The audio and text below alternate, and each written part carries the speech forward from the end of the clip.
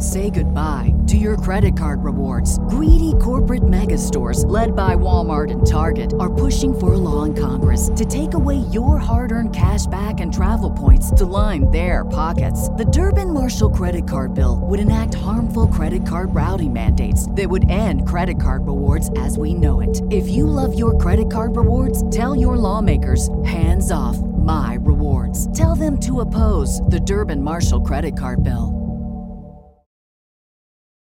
All right, everybody, it is Wednesday night, September 7th, 2022. This is the Mindless Wrestling Podcast. I am your host, the man with the award-winning beard, representing the t-shirt of the smartest professional wrestler currently in the business today, the American Nightmare Cody Rhodes, which is going to be relevant a little bit later on tonight because there is a lot going on in the world of professional wrestling. The last 72 hours, the last 5 days have been crazy. I'm going to go around the room and just kind of introduce everybody like I normally do. From the Rob the Genius podcast, the father of facts and figures, the deacon of data, the minister of truth, Mr. Rob, sir, welcome to the show. Thank you. Good to be here. And Bucky's tag team partner, a man destined to go through a barbershop window, Jason, how's your night, sir? Oh, it is excellent. I am excited to crack a lack on with you gentlemen. Oh, my God, if we got a lot to talk about. We had Clash at the Castle Saturday for WWE. We had Worlds Collide on Sunday, and we had what was supposed to be All Out for AEW.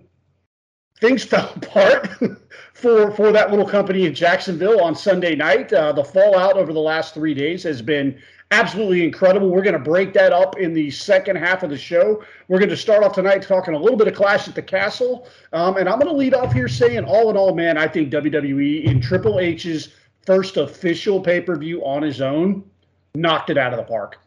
Rob, what do you think? Absolutely. Catch him as he's putting food in his mouth. Yeah, as I'm eating a French fry. He did, and this was like this was the first one that was completely his. And I mean, he did an excellent job here. So definitely smooth sailing and A+ for the whole weekend. Yeah. Clash of the Castle didn't have a bad match the whole night. Like, there were some matches I liked much better than others, but I didn't. Usually with WWE, there's one match where I'm like, that one didn't hit with me. Every single match on Saturday night hit. Jason, what do you think? Well, I didn't watch it live because I was at work. And then, the main event concluded around dinner time on a Saturday, which was part of my thing going into it. Roman's not going to lose at dinner time on a random Saturday. But obviously it was Drew. It was, the UK, anything could happen. Let's get crazy, Bubba. But at the end of that show, once I finished watching it and once I listened to, seeing everyone live tweet it while I was at work and hearing you guys talk about it in the chat and all that stuff, that was a big four, if not WrestleMania level show. In terms of the, maybe not the match card. Well, I don't know. I mean, maybe if you had some more matches, but in any case, the quality of the match card, the quality of the matches, the set was absolutely gorgeous. And yeah, they were all hands on deck. Let's put our best foot forward in the first real new show of the Triple H era. And so far so good. They're cruising. Yeah, and it was their reintroduction to the UK market. It was first pay-per-view since SummerSlam 92. And, they heavily touted that one. And like I said, man, I think they hit a home run. There's some things that I could, from a booking standpoint, kind of question as we move forward here a little bit tonight. The first one that I'll get, and I mentioned this on the pre-show last week, was Judgment Day. I really felt like Judgment Day had to win on Saturday or else send these guys down the river, split them up on Monday night. That obviously did not happen in the post-match shenanigans. Dominic turned on Ray and absolutely clotheslined him out of his mask. Figuratively speaking, it was incredible to watch. It's probably the best move I've seen Dominic do in forever. Now fully aligning himself with Judgment Day and Rhea Ripley, seemingly under her spell. So does this help infuse some life into Judgment Day is my question to you guys. No. Yeah, do you think they're still good? Dude, this shit sucks. I'm sorry. I hate saying it because it involves a bunch of my favorite people. But it just sucks. I have no interest in Dominic whatsoever as this, like, oh, once we get Dominic on our side, then you guys will fucking really start taking it seriously. Yeah. You have the first ever Universal Champion who can turn into a demon person, and you have one of the better, and in my opinion, one of my favorite women's wrestlers on the roster, and you also have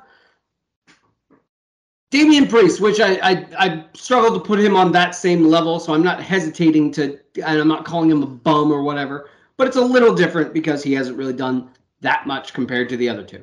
It just in terms of belts and programs and whatnot. But he should be a legit threat. Yeah. He should be, and the guy can go, and of the three of them, he's definitely the heavy, so he's going to get some more play. That configuration of folks with just Rhea, Damian, and Finn, just have Finn and Edge figure it out. Have Finn and Edge book the friggin' rivalry at this point, because it's two steps forward. It's 2 steps forwards and like, I don't know, 1 9/10 step back. It seems like, oh, something cool happened and they lost again. Oh, but they got this guy and they lost again. Oh, but they got this guy and they beat up this guy and they lost again. Whatever, man. I don't give a shit. Yeah. And it sucks because Finn is one of my favorite guys in the whole company. So it sucks. It blows everything. Rob, any thoughts here? Well, all right. Because when the match ended, I said they're done. Because they lost clean. And then we thought Dominic might, turn. And he did turn after the match, but he helped Ray and Edge win the match, right? Yeah, that was a little odd. So I figured that was the end of it. I figured, okay, well, they're not going to do the turn. Dominic helped them win. He showed his loyalty and all that good stuff. Well, and then that's a wrap. So then he did the turn, and I think that revived things a little bit for me, but. Again, like I keep saying, and just, this is just from looking at traffic or whatever, but also kind of my feelings. When Edge is involved, it hits. When Edge is not involved, it's like, okay, whatever. And they take losses. They've lost in the last 2 pay-per-view matches, and the only time they win, they win these kind of, almost meaningless TV matches, and then they lose on the pay-per-view. How many pay-per-views is that in a row? 2 because they lost here. They lost at SummerSlam. They weren't on Money in the Bank. Oh yeah, that's right. So, but it's like they're winning these little skirmishes, but they're not winning the war. Yeah, and like you said, now we're supposed to believe that Dominic is this threat. I mean, Dominic, Doug, we were just talking about like 4 weeks ago, 5 weeks ago, 10 weeks ago. Oh, you didn't even come out to the ring to do it, you pussy. And we'll talk about that in the second half of the show. But yeah, keeping you to the pre-recorded bullshit, you loser. Yeah. But anyway. Oh, you're talking about Tony? Yeah, because they're having a tournament for a world champion. We'll get to that later. Yep. Okay. And Dominic is one of those people who, he's, his offense don't look like it hurts. There's not a damn thing he does look like it hurts. Yeah. And none of it does. And it all looks just soft and ineffective. That clothesline he hit Ray with, that's like the first move I've ever seen him do that actually looked like it had something on it. Ever. Yeah. Yeah, Dom, you got to learn to put some stink on it, man. Yeah. And so the idea that he is somehow the ace in the hole. Yeah. And now, we're back again to the one question: is Beth Phoenix coming back to fight Rhea Ripley? Hey, sign me up for it. I mean, that's really the only thing that matters at this point. Yeah. Right. If she's coming back to fight Rhea Ripley, great. Okay. And we just got to kill a few weeks until whenever they're going to do it. If she's not, then okay. I mean, do we really want the Ray Dominic match? Not right now. I mean, I think if you do that, Ray is going to make that boy look real bad. yeah, and to me, that's the thing you do. You have it at WrestleMania, and then that's where they kind of settle their differences, and they hug it out, and then they're father and son again, right? Yeah. I don't think we're doing that. I mean, oh man, I mean, it's just. But do you drag that out for 6 months until WrestleMania? Oh, good Lord, I hope not. Like, is there really 6 months worth? Would you sit through 6 months of that? No. Nope. No, that would be no, not at all. Yeah. No. So I don't know why they're doing it in September. I do not know. To me, that's the thing you do in March, and then you have the match at WrestleMania, and then they hug it out, and then everything's cool. Everything's good again. You don't. I mean, you don't. And doing that in September, I mean that means we're gonna have 3 months of house shows with, Ray and Dominic. Hey. No thanks. So yeah, it's just I'm not as down on them as Jason is, but now to me this just seems like they need something to do. Let's just keep it going. What are we doing, man? What are we doing? All right, let's move on. I want to move into the Liv Morgan Shayna Baszler match. This was one that last week none of us really had a whole lot to say. We have talked at great length about Liv Morgan on this podcast. I have talked at great length about Liv Morgan on other podcasts. I got to say, Saturday night, Liv Morgan looked real damn good. Her and Shayna Baszler put on a fine wrestling match. It looked good. It was believable. It's one of the better outings I've seen from Liv. And she got a fairly clean win, which was surprising. Like, Rob was kind of worried about the slip on a banana peel finish like we had with Ronda. And no, she went out there. She beat Shayna fairly clean and looked pretty good doing it. I know Rob has an opinion about this match. I'm going to let him air his laundry here real quick before we get to Jason. It's just that if you had any hope of any type of resurgence for Shayna Baszler, I think that match showed that ship is not. That ship ain't, that dog ain't hunting. And look, this is what happens on the roster. Decisions get made about people. And I know some people were hopeful that this was maybe a beginning of some type of booking turnaround for her, even if she didn't win, right? But the way she lost like you're playing 2K. Like you hit the signature, then you hit the finisher, 1, 2, 3. Yep. And that basically means she's cooked. And that means if you were looking for some type of maybe, bang up feud with Ronda, I don't think that's going to be a thing. I think the most you're going to get with her and Ronda is they're going to be tagged. They've teamed up on some house shows. I think the most you're going to get now is they're going to team up on some more house shows, and Shayna's going to take the pin if they lose. And I just think that's what it is. The die has been cast. So, and look, I was never expecting Shayna to be like multiple time women's champion or whatever, but I think it's safe to say that she might be like a 0-time women's champion now based on that result. Because that's a jobber of the month or a opponent of the month type of loss. Wow, Rob taking a real hard line in the sand here. I mean, come on now. Again, it was like 2K, signature, finisher, 1, 2, 3. That's not, and yeah, but that's what Liv needed at this point. And I'm sorry it was Shayna, but we've all been saying like, hey, let's get a clean win here. Let's get a statement win. Let's get this. There you go. And you got it. I'm sorry. And I'm not kind of like coming at you, Rob. I'm just coming at the whole situation because I agree with you. Like she's pretty much heat her up for a month and let the baby face of the week take her down. And the problem is it's just that now we're going on 2 years of that. If this was the first time it happened, that's different. But this now it's a pattern for 2 years. And so The last time she was remotely any sort of threat was when she was a tag team champion with Nia. And they did really good. And if by some chance they bring back Nia Jax, put them back together.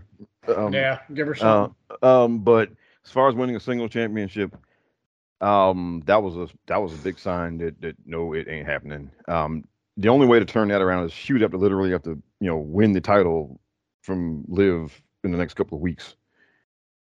Other than that, and I'm saying this because when people said this after WrestleMania 36 when she lost to Becky, there were people saying that she was. There were people who've been saying that she's been cooked ever since then. Yeah, and I always thought those people were kind of overreacting, but now now the writing's on the wall. As a single, it's pretty, and it's just like Shayna, is one of the people who can legit. Look, there's one woman on that roster right now that she can't legit whoop in a fight. Okay, and and then she's somebody who it kind of sucks. And it sucks for her. And so at this point, look, she's making good money. If she's happy with things, then that's cool. I wouldn't dare tell her to not be happy if she's okay with things. And also, I guess, she's kind of up there age-wise, so she doesn't really have. We never know how long they're going to go, but she's 42 years old. I did not realize Shayna Baszler was that old. Yeah. Really? Yeah. Wow. I learned something tonight. So yeah, that was part of my reasoning of that's why she's kind of on the downward edge of things. But at the same time, in wrestling, it's very easy to tell the how Steve or how Stella got her groove back story. And all you have to do is prop up some sort of champion that you got some sort of or beef with or whatever. You could heat up and recover her with a Ronda Rousey match pretty easily if you want to do one last run or whatever with Shayna. But I'm with Rob. It's kind of at this point, as much as we said, yes, it's got to be a clean loss. Because, by the way, when Liv locked in that armbar, I popped to the moon. I did, too. I was like, because it was, number one, it was a nice-looking armbar. It looked good. Slapped that. She's silky smooth. Slapped that right in and started tugging for all she was worth, goddammit. Yep. It was believable. It looked like and Shayna sold it. She said, it was great. And like you said, that's the best I've seen Liv look in a while. I'm always impressed when somebody proves me wrong. And Saturday was definitely a day for Liv to say, oh, you don't think I'm that good, do you? And show me that she's better than I think she is sometimes. It's funny how she does that every time. Just by 10 or 20%, but she'll always just like, how far can babyface Liv go? And then the next match happens, and we're like, well, she can go a little further, I guess. Yeah. All right, so we got some more mileage out of Liv this weekend. We'll see how that continues to progress. Pals, I got to go right into this one. I have seen a lot of great professional wrestling matches this year. I witnessed, for me personally, the match of the year on Saturday night with Sheamus and Gunther. Last week, I said on this show that I hope those two just deliver a meaty men slapping meat spectacular. I love it when a match exceeds my expectations, and they both did. What an absolute classic. And I'm gonna throw a little jab out here. Bret Hart was in attendance. They made a big spectacle about Bret and Davey's Intercontinental Championship match at SummerSlam 92. This is how you honor and represent a legend in the industry. You go out and pay respect to a fantastic classic match that he had by going out and having a spectacular, fantastic, classic match of your own. Not by having one of his matches recreated hold for hold. Yep. It was beautiful. And more for nothing, the way that match started was amazing. First of all, Imperium, whether it's for one night or not, we remains to be seen. I didn't watch all of NXT. Was Gio back on NXT like nothing happened? I didn't see. I didn't watch. I fell asleep. Okay. Well, maybe we'll find out Saturday, or someone will tweet us and be like, "Hey, you dummies!" But anyway, and they left it open ended. That was the best part. Commentary did it perfectly. They were like, "Oh, They basically said, Cole or whoever was just boiled it down to, Sheamus has a crew. Gunther had a crew, so he called them and said, "Hey, can you back me up?" We don't know if that's for one night or for 1 month or for 1 year. But anyway, the whole entrance was incredible just to see it on the main roster. And then it immediately starts with Butch and Ridge and Fabian and Kaiser, like, immediately just start brawling, and they brawl into the back. But the best part is Sheamus and Gunther are standing in the middle of the ring, just locked eyes. And they don't even start fighting or dare start doing anything until the boys are all the way back in the back. That was just poetry, like violent poetry. Yeah. The whole thing was cinema. It was art. Yeah. Yeah. And go ahead, Rob. I'm sorry. Oh, well, because whether it was for a one-off or not, it was perfect to have him there. Because I mean, you need 3 guys to fight the other 3, right? And I'm really hoping that, even if it's just a temporary thing, please stick around long enough to have a 6-man tag or something. Well, hey, if they could find a 4th, or a 4th or maybe a 5th, we could get some bloodline action going. Yeah, but oh man, yeah, call Wolfgang back. Where's he at? I have no idea, but this is definitely like, because this one, like the Cody and Seth thing was in, that was in the cell, and they had a bunch of gimmicks and all that stuff, and then the Roman and Brock thing at SummerSlam, same thing. You had the tractor, and you had a bunch of gimmicks and all of that. So this one was just 2 guys just going straight up, and they beat the hell out of each other. It did not disappoint. And I was so happy Sheamus got the standing ovation. Right. And I was rooting hard for him to win. But, if you want to lose with honor, that was, I mean, that was the way to do it. And, if they want to run it back, I'd be more than happy to watch them do it again. Absolutely. I would too. And, I'm just still hoping Sheamus gets, that he gets that Intercontinental title at some point. Even if it's not off of Gunther, then, sometime not too far down the road. And look, I still say you can have him win, especially with Extreme Rules coming up. You can have some type of gimmick match where he doesn't have to pin Gunther, and and he could win it there, and then Gunther can just win it back at the Saudi thing or whatever, right? Right. I just really want the man to get that one last title. And man, that match was, I mean, that was like watching one of those, the Stan Hansen, Terry Gordy type of deals from, All Japan, It was an old school fight feel, man. Yeah. It really was.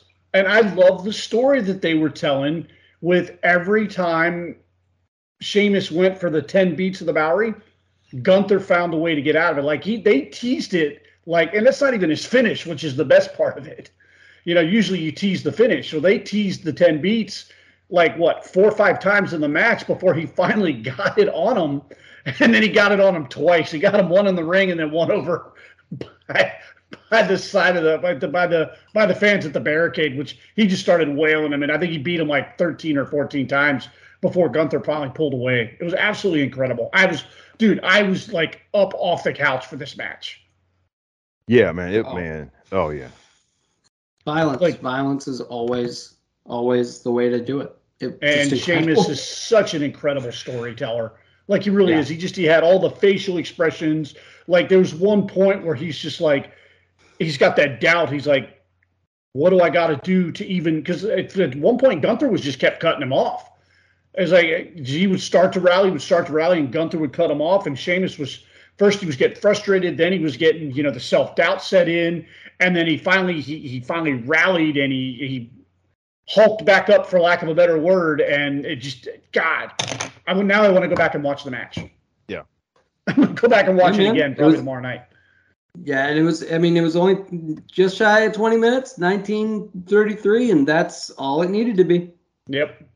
And they told such an incredible story. So I caught I was about 10 or 15 minutes late to the whole show, so I caught like the last 5 or 10 minutes of the the 6-woman tag match at the beginning, because it opened with Bianca, Asuka, and Alexa Bliss versus Dakota Kai, Io Sky, and Bailey.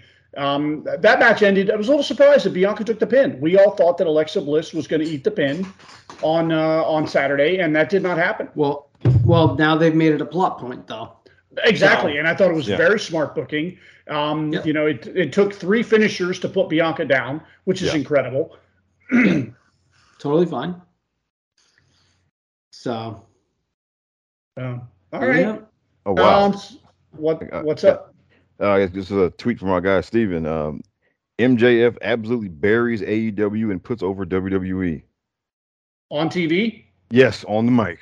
Oh, Jesus. That's why you don't hand people a live mic. Oh, boy. That's why you don't do that. We are definitely going to talk about the inmates running the asylum, but I want to get into the main event of Clash at the Castle before we go to a commercial break. Yeah. Roman Reigns and Drew McIntyre tore the house down, man. For as good, and believe me, my match of the night was Gunther and Sheamus, but just a hair below that in terms of physicality and storytelling was Roman Reigns and Drew McIntyre.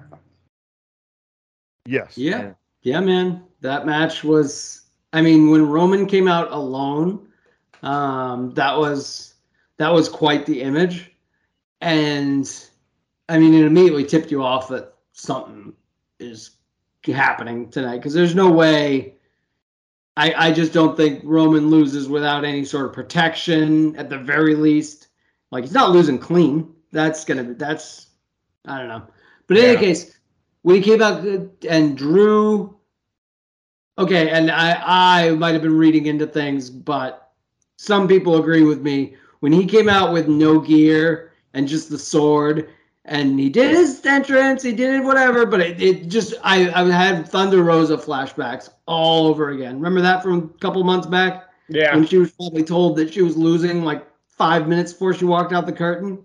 Yeah. He had a little boo-boo face on. But credit, he did an awesome match. He definitely put it away as soon as the bell rang, because he had an awesome match, and then, as might not have been meant for TV, but that closing segment was fantastic. So yeah. Lance Storm posted something on Twitter about a year ago, and I wished I hadn't read it because now I look for it. He was threw a little insider thing out there. He's like, you can always tell when somebody does their entrance and they've got the boo-boo face that you know they're going to lose. And now I look for it when people are coming out. I'm like, do they have the face of the match? Like I said, I wish I'd never seen it. Drew definitely had that face on Saturday night. Like, he probably found out probably an hour before match time. He's like, okay, here's the finish. Here's what we're doing. And he probably thought to himself, that stinks. Couldn't we have found a better way? I'm in Cardiff. I'm home. You know, these are my people. And, you know, I don't have to go over. But was there a different way out of this? Maybe a disqual, maybe a count out, something like that? No, it was aside from the debut and interference of Solo Sikoa, it was a fairly clean win. You know, obviously there were some shenanigans, but it was still there was a 1-2-3 pin at the end of that match. Yeah, I feel like that there was the whole way they laid the match out with how they teased the Claymore, Roman blocks it, Roman misses it, Roman dodges it. You know, he doesn't quite leave his feet because Roman did something. Right. And then when he finally nails it, I mean, yes, it happened because of outside interference, but it wasn't like there was this, you know, Usos hit him with a chair. And, you know, Paul Heyman threw talc in his eye. They didn't overbook it at all, and they got him as close to that win clean as they could. You know what's great about that match and the storytelling in the Sheamus and Gunther match? It's literally Hogan and Andre. Like Rob has told us, you know, on this show before, Hogan and Andre spent the entire match teasing the body slam. Like, you knew the body slam was the thing. You knew the body slam was going to pop the crowd. That's what it was for Gunther and Sheamus, but the body slam was the 10 beats. and the Claymore was that. So it's a classic wrestling story, and it still ropes me in every single time. Yeah, it was awesome. Rob, you got any thoughts on the main event? Yeah, so it was. They went almost 30 minutes. Yeah. Yep. And it was a more kind of an old school kind of feel to it. As far as like building, and then Roman bailed out of the ring, and then Roman got on the mic, halfway through, and I said Austin Theory was not on the table, and that turned out to be wrong, but that was absolutely hilarious. He ran out there and just got knocked the fuck out. If they turn that into a thing that every time he tries to cash in, somebody takes his ass out, I am going to pop for it every time. I was asking you guys, they've never actually done that, and I think it's time. Let's just have one Bobo walk around for a year and not successfully cash this thing in. And not even successfully cash it in. Never mind win the title shot. Like, just have it. Yeah, you idiot. You had this thing for a year and you didn't cash it in once. We're taking it. I mean, I don't really care about Austin Theory. I think he's a great hand and whatever. But if he doesn't suddenly become a main eventer, I'm not going to be unhappy about it. If he suddenly does, I'm not going to be mad. But yeah, that would be, you've done I called my shot, it works. You've done I called my shot, it doesn't work. You've obviously done failed cash-ins. You've done wrong, like cash-ins that weren't quite legit, so you had to redo the whole match. Hi, Carmella, how you doing? Yeah. You've done everything else. So without getting super, super wacky, that's the next thing. And so far, it's been pretty goddamn funny watching this guy get bulldozed every single time he walks into a golden opportunity to catch that thing in. Right. And some outside the box thinking like that, is definitely what WWE needs to kind of freshen things up. One thing that I always wanted WWE to do, and I don't know logistically how realistic this would be, you've got the Royal Rumble, and every year the Royal Rumble is usually 30 men in, 30 women out, or 30 in, 29 out in the winter. Have we ever, and I know the answer to this, have we ever had a Royal Rumble where all 30 participants make it to the ring and nobody gets eliminated until the 30th man comes out? That is just, you're begging for a cluster. I know it's absolutely logistically ridiculous. But I think it would be absolutely hilarious if one year nobody got eliminated until number 30 came out. I think the closest they've had to that was at that Greatest Royal Rumble Battle Royal. Right. Where at one point, like, it looked like there were 30 people in there at the same time. I want to say they got up to like 15 or 13, somewhere around there. Where it's just that does harken back to WCW's World War III, where they had 3 rings. What a cluster F that was. That was shit. That was awful. Absolutely terrible. I'm still pissed that I paid money for that pay-per-view. Oh, man. Cause I still feel like you can tweak the rules to that thing and it would work, but there's just way too much floor space. No one's going to give up that many seats. Yeah, right. And it's, that match was shit every year. Well, because the problem with that is like it kept moving. Like one ring would get eliminated, or like, okay, you can't use that ring anymore. As I remember. Well, you got to throw them to the second ring first, and then you got to throw them to the third ring, and then the third ring is where you get eliminated. Yeah. Yeah. See, I don't know. Absolutely. Talk about overbooked. Anyway, we got off topic there. Yeah. Real quick, just going to mention the after-match shenanigans, which I think we've well established were never meant to make TV time. That singing, American Pie. You know what? We don't even need to go into it. That was just... Yeah, honestly, you end up, because, that was supposed to be some alternate universe, never happened stuff, as they treat, dark match stuff. It matters if we show it to you on TV. If we don't show it to you on TV, it never happened. Yeah. That was never. Well, I guess the significance of the song was that the Gypsy King sings that after all of his fights. Yes. And I did not realize that until somebody tweeted it. They're like, yeah, he does that after all of his matches. Yeah. So Tyson Fury's known for doing that, and again, they were trying to pop the hometown crowd because they knew what and you saw the looks on everybody's faces when Drew lost. Like they panned out to the crowd. That crowd was hot. That crowd was pissed off, and they knew they were going to be. So they're like, we got to have some kind of send them home, feel good, send them home happy moment, and that was it.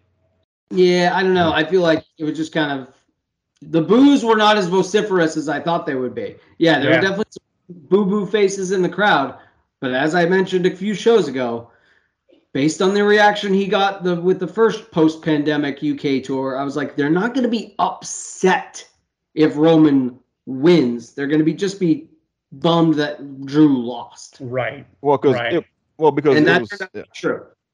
Well, it was the finish. It was a sensical finish. I think that helped. Like it wasn't, Lex Luger with a shaving cut on his forehead, and then they stopped the match for blood, and then Baltimore just completely, just was chanting bullshit. Right. And Tony and Jim Ross had to wait to get out of the building. Right. It wasn't. I mean, as long as you don't do something like that where people are just like, oh, what the fuck was that? Right. I mean, people will be. They'll be disappointed. Yes. But yeah, as long as you don't do some asinine finish like that. And as long as you're not like in the ECW arena or something, right? Right. Yeah. Or you're not in Puerto Rico or someplace where they're known to, where the old story where Ric Flair dropped the title because the crowd was so out for blood. He was like, "Fuck this." Yeah, here, you take it and you can give it back to me in the back, and I'll sneak out of the country unnoticed. Right. It wasn't that type of deal. So right. Yeah. But just next time, cut the cameras off before you do that. I'll say it. That shit wouldn't have happened on Vince's watch. No. So they wouldn't have. I mean, because he would have murdered whoever didn't cut the camera off. Would have, could you imagine if Vince was watching that at home live? What Vince? Picture this: Vince is on his couch with his feet up, with a beer in hand, and he's watching that shit at the end. Could you imagine how shoot hot he got? Oh, I can only imagine the language that was coming out of that man's mouth in that minute. Oh yeah. So Hunter, you got to work on that, brother. I mean, you got to work on the production, Bubba. you got to work on that. But otherwise, I mean, excellent show on Saturday. Absolutely fantastic. Yeah. So why don't we do this? Why don't we take a little commercial break here? When we come back from the break, there is a lot of AEW stuff to talk. AEW in the mud for all the wrong reasons over the last 3 days. We are going to sift through the rubble, try and make some sense of it, and probably make a lot of fun. This is the Mindless Wrestling Podcast, part of the Chairshot Radio Network. You can find us on thechairshot.com, and we'll be back after this. All right, and we are back, and we are not going to sit here and take this fucking shit. Nope. AEW. No way. AEW, man, have they had a rough 72 hours or what? They had a big pay-per-view Sunday night. Was it All Out, right? Say goodbye to your credit card rewards. Greedy corporate mega stores, led by Walmart and Target, are pushing for a law in Congress to take away your hard-earned cash back and travel points to line their pockets. The Durbin-Marshall credit card bill would enact harmful credit card routing mandates that would end credit card rewards as we know it. If you love your credit card rewards, tell your lawmakers, hands off my rewards. Tell them to oppose the Durbin-Marshall credit card bill. And at just they had the marquee match with CM Punk versus Mox for the AEW Heavyweight Championship. For my money, they fucked it 10 days earlier when they had that bullshit match. There was a squash that happened live while we were recording this show. Yeah. Rob, get into this a little bit because it's so hard to sift through the rubble here as far as what happened. Okay, so before we get to the dramatic stuff, all right, just about the card itself. All right, with like a couple of weeks left, they only had like 4 matches announced out of 15. They didn't announce the main event until last week. And to set that up, they had the match before that to set it up, where Punk's foot gave out and Mox effectively squashed him. And then, so last week, they both cut these promos, and Punk's old trainer gave him this pep talk and dropped the F-bomb on TV. And that got Punk hyped up to to step back in there because Mox said the open challenge, whoever wants some, whatever. And so so they were very slow setting up this card, and building to these matches. I mean, a lot of these matches were set up at the last minute, literally. And so it was kind of a mess going in, before anything even happened. Then you had some questionable booking decisions, really. One of the few matches that they put some time into building was Jade versus Athena. I mean, they built that for like a few months. Like they put some real effort into building that match, to their credit, on that end. And then they gave him 4.5 minutes. Garbage. And Athena is like, if there's somebody on the roster where you could actually have beat Jade and everybody would be okay with it, it was her. And right? Jade and Athena can go 10, 15, no sweat. Right. And so if you want, I mean, she could have beaten Jade and people would have been fine with it. Or they could have just had like a down to the wire, and and she could have gotten 10 good minutes out of Jade. I think so. I mean, no, you don't want Jade going 20 minutes still, but I mean, with Athena, they could have gone, they could have given you a good 10 to 12 minutes. And they gave him 4.5. On a show, Tony Khan does not care about women's wrestling. He has one women's wrestler that he likes, and that's it.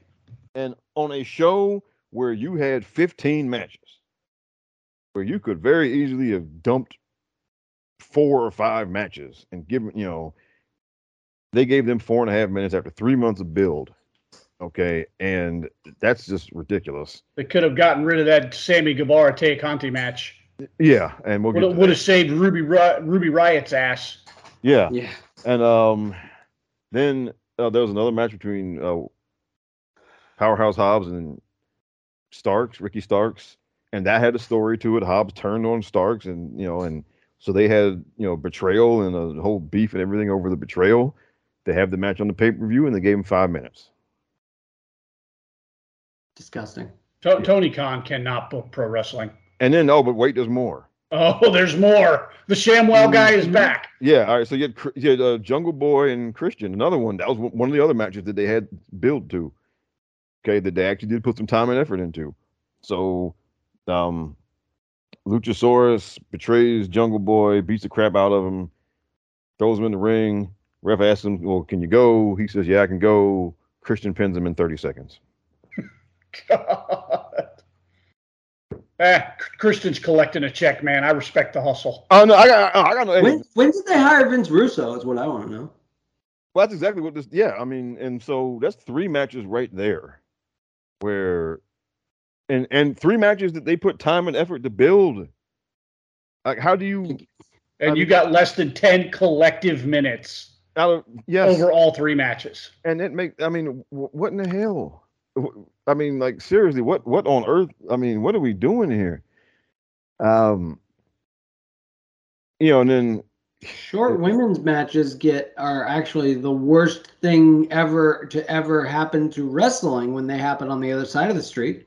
Right, and look, and I criticize when WWE books those 2-minute women's matches for TV. I criticize them for that. Yep. But here, this was again a title match with a 3-month build, with two of your best and most interesting women on the roster. A match where your undefeated champion could actually lose and people would have accepted it. And you give them 4.5 minutes. Well, of course, you got people like Dave Meltzer who will go out here and do a podcast think piece on trying to defend the logic of not booking the women. Well, you're trying to put people on TV that draw, and if the women don't draw, you can't put them on. Shut the fuck up. Why don't you give them some time, introduce them to people, let people find out who they are, and maybe they will draw. And look, Tony said the quiet part out loud a couple of days ago? Oh, yeah. Yeah. Like because Thunder Rosa had to give up we were watching. Thunder Rosa had to give up the title because she's hurt, and it didn't. She did not get the CM Punk full entrance. Let's talk to the crowd. Let's cry. Let's laugh. Okay, I'm gonna put the belt down, and oh my god, no! She was interviewed backstage, and it was over in 3 minutes. Yeah, it's pretty much literally it's like a walk up and like, who do I give this to? You know? Yeah, and let me just say, because he compared, he said, well, 8 minutes of Thunder Rosa wouldn't draw the same number as 8 minutes of CM Punk. Okay, that is not. That's a totally unfair comparison. Okay, it's like factual, but it's apples to oranges. But that's like saying, well, okay, well, we won't, 8 minutes of even Becky or Bianca doing a promo wouldn't draw the same number as 8 minutes of Roman Reigns. No, it wouldn't. Okay, nobody cutting a promo in 8 minutes does what Roman Reigns would do. So you throw out the comparison. You don't make that comparison. Right. You don't make the comparison with Thunder Rosa to CM. That's not fair. Well, this is also the guy that thinks he's in competition with a TV show that's on a completely different night from his. So right. you can't exactly, expect logic and reason from Tony Khan. Right, but that's a totally unfair comparison, right? To compare what any, I mean, CM Punk is their biggest star. We're going to get to that later. The same way Roman Reigns is WWE's biggest star. You don't compare anybody to him. He's in a totally different orbit. So if you're going to compare somebody to him, it's completely disingenuous and unfair to that person because it's just wrong. All right. And so now the other women's match did get 14 minutes. It was like a 4-way match, and Toni Storm won. But I mean, that was the right call. That was the right call. It was. But this is giving it back, putting it back on Britt Baker was way too obvious. And right. Toni Storm pops the marks. And Rob, but how long was the interim title match again? It was at 14 minutes. Rob, so 14 minutes, 4 minutes. That is coming dangerously close to 20 minutes of women's wrestling on a 15 match pay-per-view. We can't have that over here at All Boys Wrestling. No. No. And it's just, I mean, 20 minutes, Jesus! What do you think this is? And I mean, it's ridiculous. But so we haven't even got to that's that's like the first half of the mess.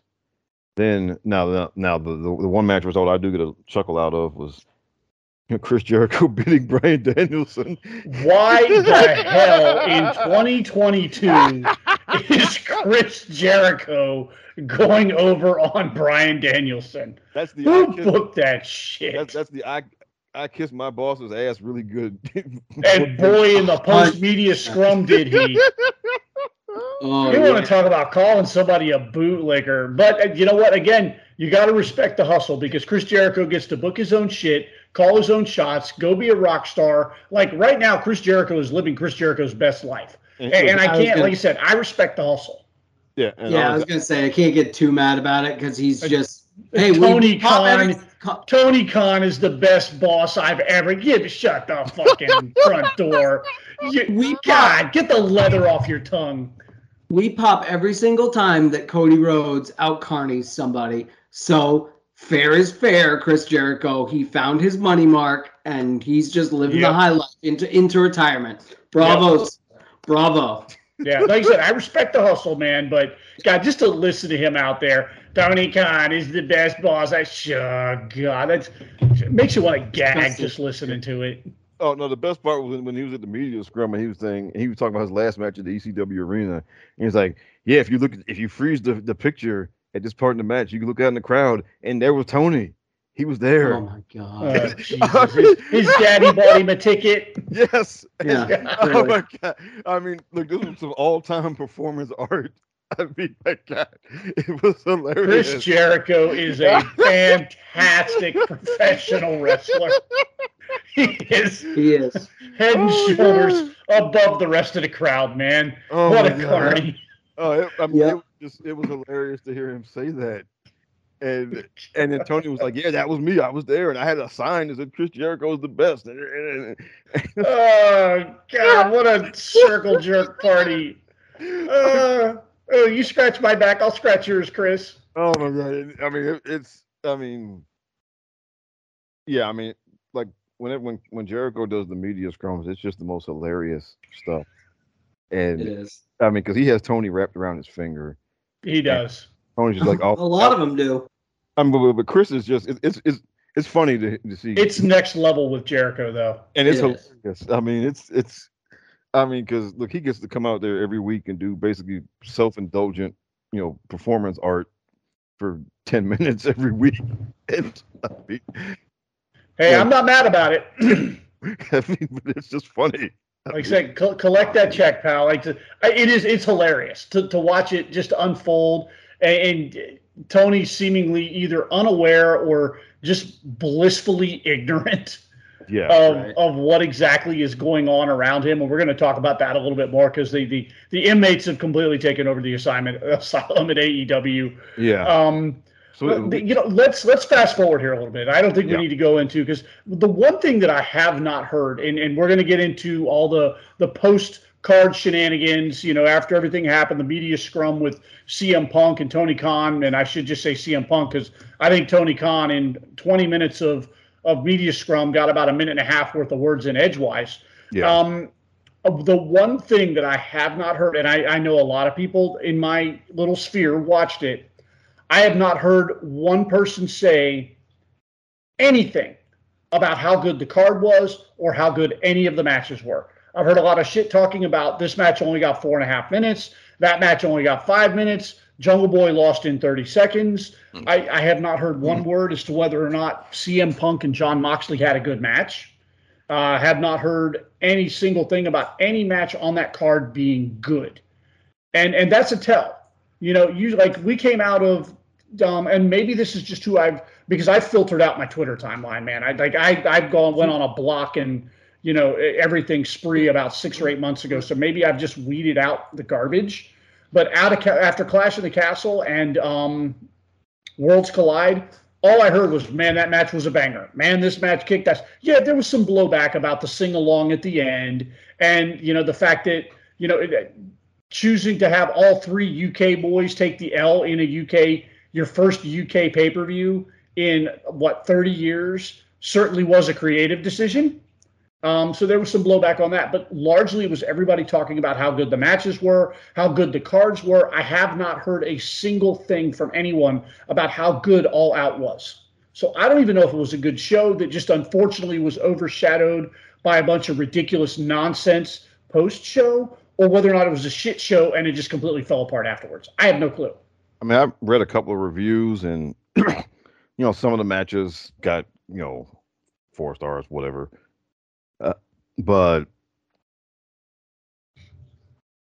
I mean, but again, you had a bunch of questionable decisions. Then the trios title thing was basically, that's basically a vanity project for Kenny and the Bucks, which of course that blew up in their faces now, didn't it? Oh boy, did it. Spoiler As we get to alert. the final segment of this podcast. Yeah. So, and then, I mean, the rest of the card was what it was, and then Punk wins the title, and then so now let's get to the fun stuff. Yeah, let's get to the good shit. Now we got to dig in. We got to dig our hands into the mud here a little bit. Let's get right into that media scrum with CM Punk and Tony Khan. Hang on, I want to back up just a little bit and just recap the fact that they decided to do the match early at All Out, on Dynamite for a week early for no goddamn reason at all. And we found out what the actual reason was. Mox won the title in an absolute squash, just so young whippersnapper up and comer CM Punk can cut his promo about being the Chicago kid, and I'm gonna go win it in Chicago, and you can't. It just they tried to do Rocky 3, only they should have taken Rocky 3 is 2-hour movie. They tried to tell that story in 15 minutes of movie time. Yeah. So yeah, it just kind of fell flat. Never mind all the other stuff that happened afterwards. Show some balls, TK. Have the hometown boy take the pin. Come on. I mean, it's okay. Seriously. Show some grapefruits, bud. Yeah, show some grapefruits. Anyway, let's talk about that media scrum, huh? Oh boy. Because my God, I listened to it on the way home from work because I was busy this weekend, and I having to sit there and watch Tony Khan for more than 5 minutes just nauseates me. And CM Punk is on a different level anyway with me these days. So they put the two of them together, and I had zero interest. But in the interest of talking about it on the podcast, went ahead and listened to it. And boy, Punk showed up and showed out. Oh yeah. Probably didn't win any favors, didn't win any friends. I don't think he's too worried about it. The interesting part of the whole thing was the way he talked to Tony Khan at various parts during the way he just took control over the whole thing. And the look on Tony's face, he's sitting there like, hi, this is mine. Can I, sir, can I talk? Sir, when do I get to talk? Like, he literally has this look on his face like, Dad, can I talk now? Dad, can I? And CM Punk just completely from the giddy up took control of the whole thing. And some of this, like at one point, he's like, I'm trying to run a fucking company here. If I were sitting in a meeting with my boss and there were other people in there asking her questions, and I looked at her and said, no, I'm trying to run a fucking company, and then went and took over, buddy, she would have escorted me to the door after several acts of violence. Okay? I would be updating my resume tonight if I pulled that kind of shit. And Tony Khan's just sitting there like, yes, sir. Yes, sir. It looked like a whipped dog. He really did. I mean, it was like because he's in over his head. He was so excited. He was in WCW 1997, 1998, just glory days. Everything's rocking and rolling. We got this young up and comer, and then someone just hit him in the back of the head with a pipe bomb and said, "Nope, we're back. We're at 2001 WCW real fast." Yeah. So, Rob, were there any takeaways from the media scrum that you had? Okay, well, first of all, just the burial of Colt Cabana. My God, I mean, Colt Cabana story. I'm sorry. Go ahead, Rob. I got some more on that, but go ahead. Because some of the stuff Punk said later, I agree with, particularly about the EVPs. But everything he said about Colt Cabana was just out of line, and there's no need to bring it up. Yeah. I mean, other than because all right, well, his bigger point was that there are a bunch of people saying that, insinuating that I tried to get Colt Cabana fired, and that I got him moved off of, from AEW over to Ring of Honor, and basically I had nothing to do with that. That was the point he was trying to make.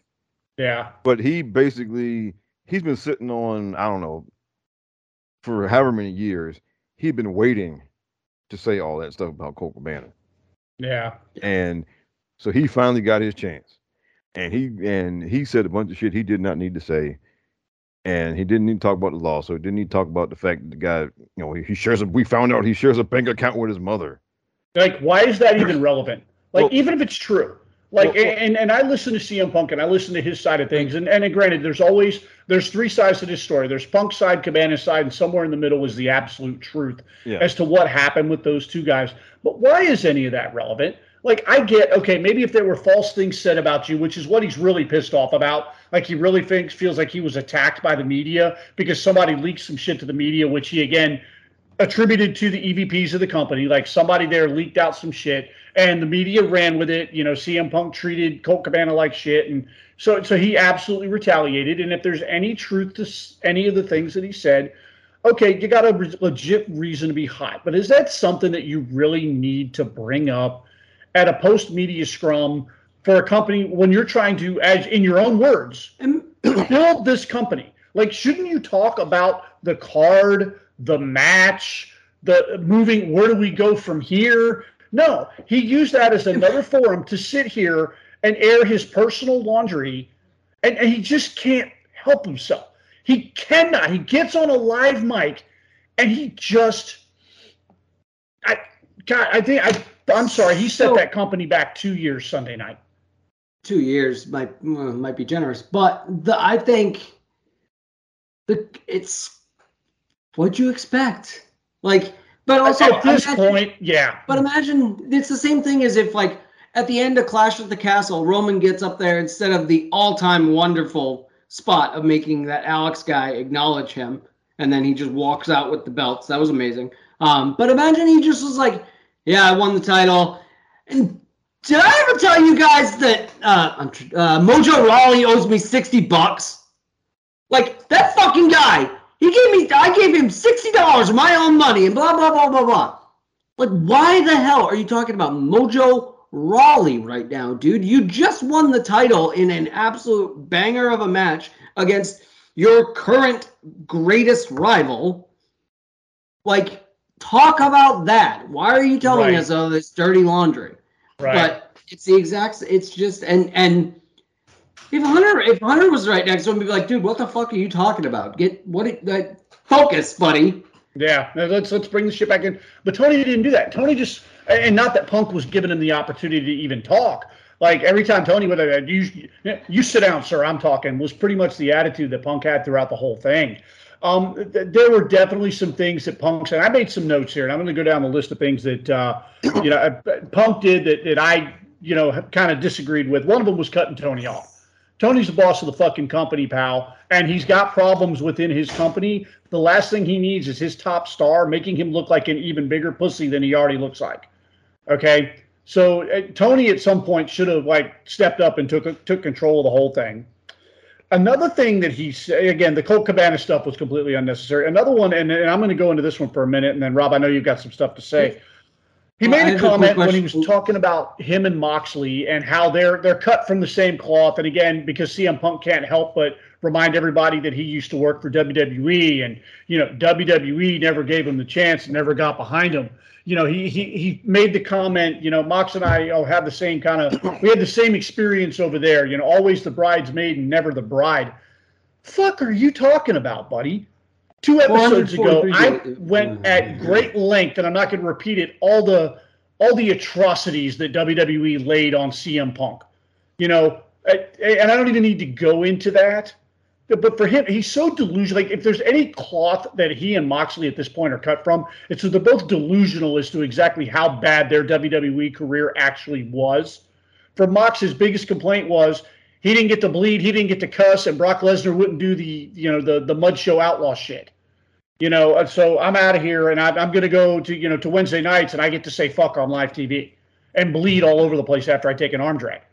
So, for CM Punk, it's even worse because this dude reached the ceiling much higher than Moxley did. Much higher, and that's not even debatable. So for him to just to not to rehash the whole episode last night, but for any new viewers, how long was CM Punk in WWE? 8 years. Okay, forget everything else. If you were there for 8 years, I don't care if you have 0 other accomplishments. If you were WWE champion for 443 days, you are a smash success. Yeah. Period. End of story. Yes. And the machine, they didn't get behind you. And I didn't even mention everything else on that. I'm not going to go down the list of things that they did to try and get behind him, to try and make him the bride. I think the problem is, at the end of the day, the fans didn't want him as the bride. And that's the side of the story that nobody will ever tell. Because it's a sports entertainment company. They wanted John Cena. They didn't want him. They didn't want the wrestler. CM Punk is an excellent professional wrestler. If I separate the identities, I'm still a fan of CM Punk. I always have been. I can go back and watch his matches and say, yeah, that was as badass as I remember it being 10 years ago. But then Phil Brooks opens his mouth, and he fucks it up for me. Rob, I know I keep stepping all over you, buddy. You're sitting here, you're drooling, you're salivating, you got something to say. Go for it, bud. This is one of the rare times where I'm not really mad at him, because he's right about the EVPs. They're a bunch of clowns, and and he's completely right about that.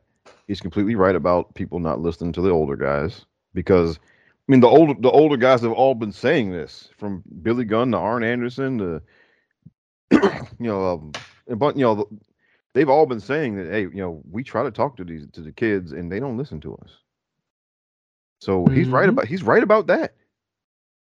The Colt, like I said, the Colt Cabana stuff was out of line. Shouldn't have said any of that.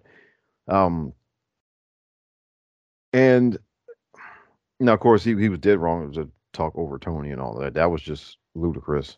Mm-hmm. Yeah. And I think, well, and I've said this a couple times.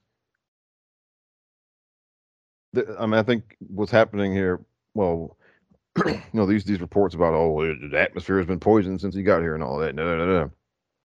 I really think that's people trying to dump shit on him. That there's a bunch of shit that needed to be done better there. It had absolutely nothing to do with him. There were problems in AEW that we've talked about on this show well before CM Punk ever put ink to a contract. And so, and right now, I think it feels like to me like some people are basically trying to dump everything that they possibly can on him because he's easy to do that with. That being said, I mean, you bring the shit on yourself, brother. I mean, that's the thing. When you're the top guy, look at how much shit John Cena ate and still eats on the internet. John Cena, buried this one. John Cena is the reason Nexus never got over. John Cena took all the bullets, pal. You want to be the top guy, you got to take the bullets. You got to be, and you can't have a meltdown at the media scrum every time somebody asks you the hard questions. And this is why CM Punk was never cut from that kind of cloth. He just was never meant for that spot because he can't fucking take it. It's not that he's not capable as a worker. It's not that he's not capable as a personality on TV. He's not capable as a human being of handling the pressure that goes along with that. And I don't know what he thought he was getting into with AEW. Let me just say this. Sorry. Okay, you got history with Colt Cabana. Yeah, you know what? If some shit happens with Colt Cabana, people are going to be looking at you. Yeah. Whether you had something to do with it or not. Sorry, man. And you know what? You just got to eat it. Okay? I mean, if you want to come out and say that, hey, that's not true, okay, fine. Yes. You know what? Yeah, okay. But that comes with territory. You chose to go to a company to work where Colt Cabana is there. Everybody know y'all got beef. And whether they preemptively moved him because, they to just avoid any problems or what. Look, that's just what it is. I mean, is it entirely possible that, Punk looked at Tony and said, I ain't working with this fucking guy? Well, according to him, he did nothing. And, of course, according to him. Well, which anyway, honestly, the kind of the dots you can connect look like they moved Colt Cabana, and look, I'm not. That guy has burned all credibility whatsoever. I'm not giving him 1% of any benefit of the doubt at all. So as far as I'm concerned, what the sheet said is true. Punk said, "Nope, move that guy," and he got moved. Sorry. Smoke, fire, baby. Yeah, and you know what? I think now's the time. DJ, you're recording. So to record, of course you're recording, but I mean the video. So we're just gonna take a little walk. Now I can't get away all the way around my house, but so I'm just going to go around the island. This is what they call a ye old victory lap. Because if you go back, a couple of weeks, there was a certain podcaster on this podcast who had a little meltdown about CM Punk. Never told a lie in that whole meltdown, but meltdown indeed, where he called some of these things. And he said, this guy has proven time and time again that he's just a bad dude. You're a bad dude. You're a bad friend. You're a bad person. The only person that I know who sticks by you is your wife. And by the way, she has been a ghost in professional wrestling because she can't be around professional wrestling or any major promotion because you know why? She's going to go out there and at the end of her 6-month, quest for the title, and she's going to go out there at WrestleMania or All Out or whatever, and she's going to get out there, and you fucking idiots are all CM Punk! CM Punk! CM Punk! So you reap what you sow. You decide, you were like, hey, this guy, this dog has bitten every single owner he has ever had. But you know what? I can get through to this dog, this 43-year-old washed up dog who can't get through 2 moves without looking like he needs an inhaler. I am so pumped about this because, like, at this point, I'm not rooting for them to fail, but I would enjoy it at the same time. But this is what you get with this guy. You get into bed with him, and it's the same result every single time. And please stop it with the whole this is it. He's going to come back to WWE. No. I don't want him back. They don't want him back. I think what's interesting about this whole CM Punk meltdown, and like Rob was saying just a minute ago, I agree with some of the things he said. There's some younger talent there that need to shut their mouths and listen to some of those veterans. There are some people in there. Maybe if you're, and I'm just throwing names out here. I'm not accusing anybody of being the one that's not listening. But if you're a Sammy Guevara or, a Darby Allin or a Jungle Boy or somebody like that, why wouldn't you listen to an Arn Anderson? Why wouldn't you listen to a Dean Malenko? My God, Jerry Lynn was a pioneer in the style that these guys love. Jerry Lynn is the guy you go talk to. Jerry Lynn tells you something. Hey, brother, why don't you do it this way? You by God, listen to Jerry Lynn.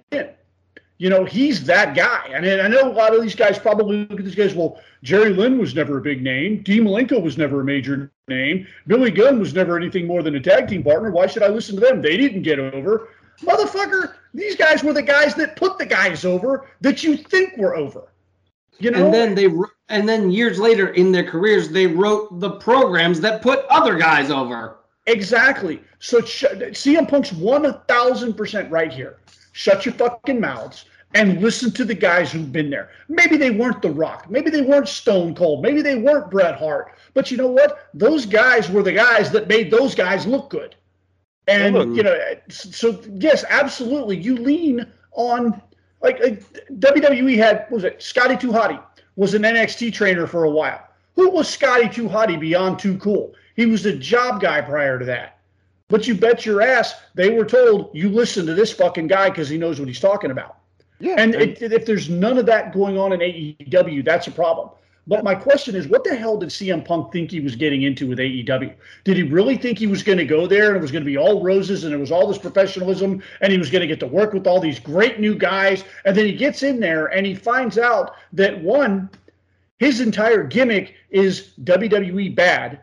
And now he's looking around going, well, shit, how can I work this gimmick when AEW is everything that I'm trying to convince people that WWE is? It's a fucking mess. Aside from some really good talent, which is the shame in this whole thing, it's a fucking shit show over there. Yeah, and just getting back to listen to the old guys, Billy Gunn's kids worked there, and he had some hand in training them, and those guys are good. Yeah, they better be. His 2 sons are good, so you can see if you work there, his 2 sons are there, they're good, and their dad is right there. Because I believe as a shoot, Billy Gunn would whoop that ass if they weren't. Oh, well, yeah. If I'm a contracted professional wrestler over there and I'm cutting my teeth or it's my second contract or whatever, I am following William Regal around like a puppy dog until that guy says, listen, get the hell away from me. Yeah, when Regal says, okay, you're good to go, brother, then I'm done listening to Regal. Yeah. Exactly. Regal is a learning tree I wish I could have sat under when I was in the business. And that's just one guy. I know we crap on them a lot. They have a lot of talented people over there. They really do. They've got some great minds running the backstage area. You got Mark Henry back there. You got the Big Show back there. I mean, these are great guys to pick nuggets of information off of. And you're not using, you have this incredible cachet of people, and you're not mining that for information. Yeah. Right. And so with Punk, he went over there because they paid him. All right, because like Greg, our boss Greg has said, multiple times, WWE they made him an offer. Tony Khan tripled it, and so that's why he's there. He's there because they offered him 3 times as much money. So that's why he's there. They cannot have gotten a return on that investment. Like I have to imagine the WWE without, because I don't know the particulars. I don't want to know. I don't care. I have to imagine the WWE at least made a 7-figure-a-year offer. I have to believe that. It's CM Punk. There's value there. Yeah. And the return, and WWE would have done much more with him than AEW's ever done. And you can argue and debate with the wall on that one. If Tony Khan offered him triple of what WWE was offering, we're looking at potentially anywhere between $2 and $3 million a year, which is insane. I can't believe that he's returned on that investment in 12 months. Well, I do have some information there, but we haven't talked about we haven't talked about the fight yet, though. No, we'll talk about the fight. Let's actually, Rob. Okay. Since you brought it up, why don't you bring us into the fight, sir? Okay, so after the scrum, after CM Punk did his impression of Bane saying, "Do you feel in charge?" to Tony Khan, he goes back to the locker room or whatever, and some of the guys he was running his mouth about, came to see him, and that includes all the EVPs, the Young Bucks, and Kenny Omega. And it looks like they brought some friends with them also. Brandon Cutler, who was like the Bucks caddy, basically, and then a couple of other guys, and then so Punk had this guy, what's the guy's Ace Steel, and so big fight breaks out, and the story keeps changing. Rob, you have to back up a little bit, because in the press conference, I'm sorry, Punk was still with Tony. If you want to talk to me, come see me. He says, "You got a fucking problem with me, then you come see me." So and then he finishes with Tony. He goes back into his locker room, locks the door. Well, no, Nick and Matt Jackson walk up and go, and he doesn't answer. Okay, so I'm going to defend him on that, though. You know why? What? You know why I'm going to defend him? Why? Because it was the Bucks? No, because good and well he didn't mean that night. Yeah. I mean, come on, True. But you can't say that and then shit on a ton of people and not expect somebody to come knocking at your door. Well, yeah. I mean, but yeah, I mean, you. No, did he think you really can't. Like, come talk to me, when I'm not old and tired and hurt. Right, exactly. So never. So I ain't defending him. Well, and I'll say this, okay? If you come to my locker room and you got like 5 guys with you, I don't care what I said to you. If you come at me like that, then you know what? Then whatever happens. Yeah, I agree. I mean, it would have been different if Nick and Matt just like knocked on the door and said, "Hey, whatever." But in any case, so now that leads us to the fallout. So we don't need to get into he said, she said, except for the fact that I think it's hilarious that Ace apparently, the biggest rumor going around is that Ace bit Kenny. Yeah. Right? Yeah. So that's hilarious. I'm still in shock that one of the Young Bucks actually sold a punch. I don't know if I can believe that. Yeah. And then, like I say, man, sell because you want to or sell because you have to. Yeah. Well, and I forget. So allegedly, Matt got the fuck out. Matt, you got knocked the fuck out. Nick was doing, but Nick must have been sitting there just like tuning up the band, just waiting for a good opportunity, and it never came. Yeah. So suddenly Nick turned into Smokey. Yeah, exactly. And it was, and then so he got knocked out, and then Ace allegedly bit Kenny, and of course people putting posting those pictures of Ace.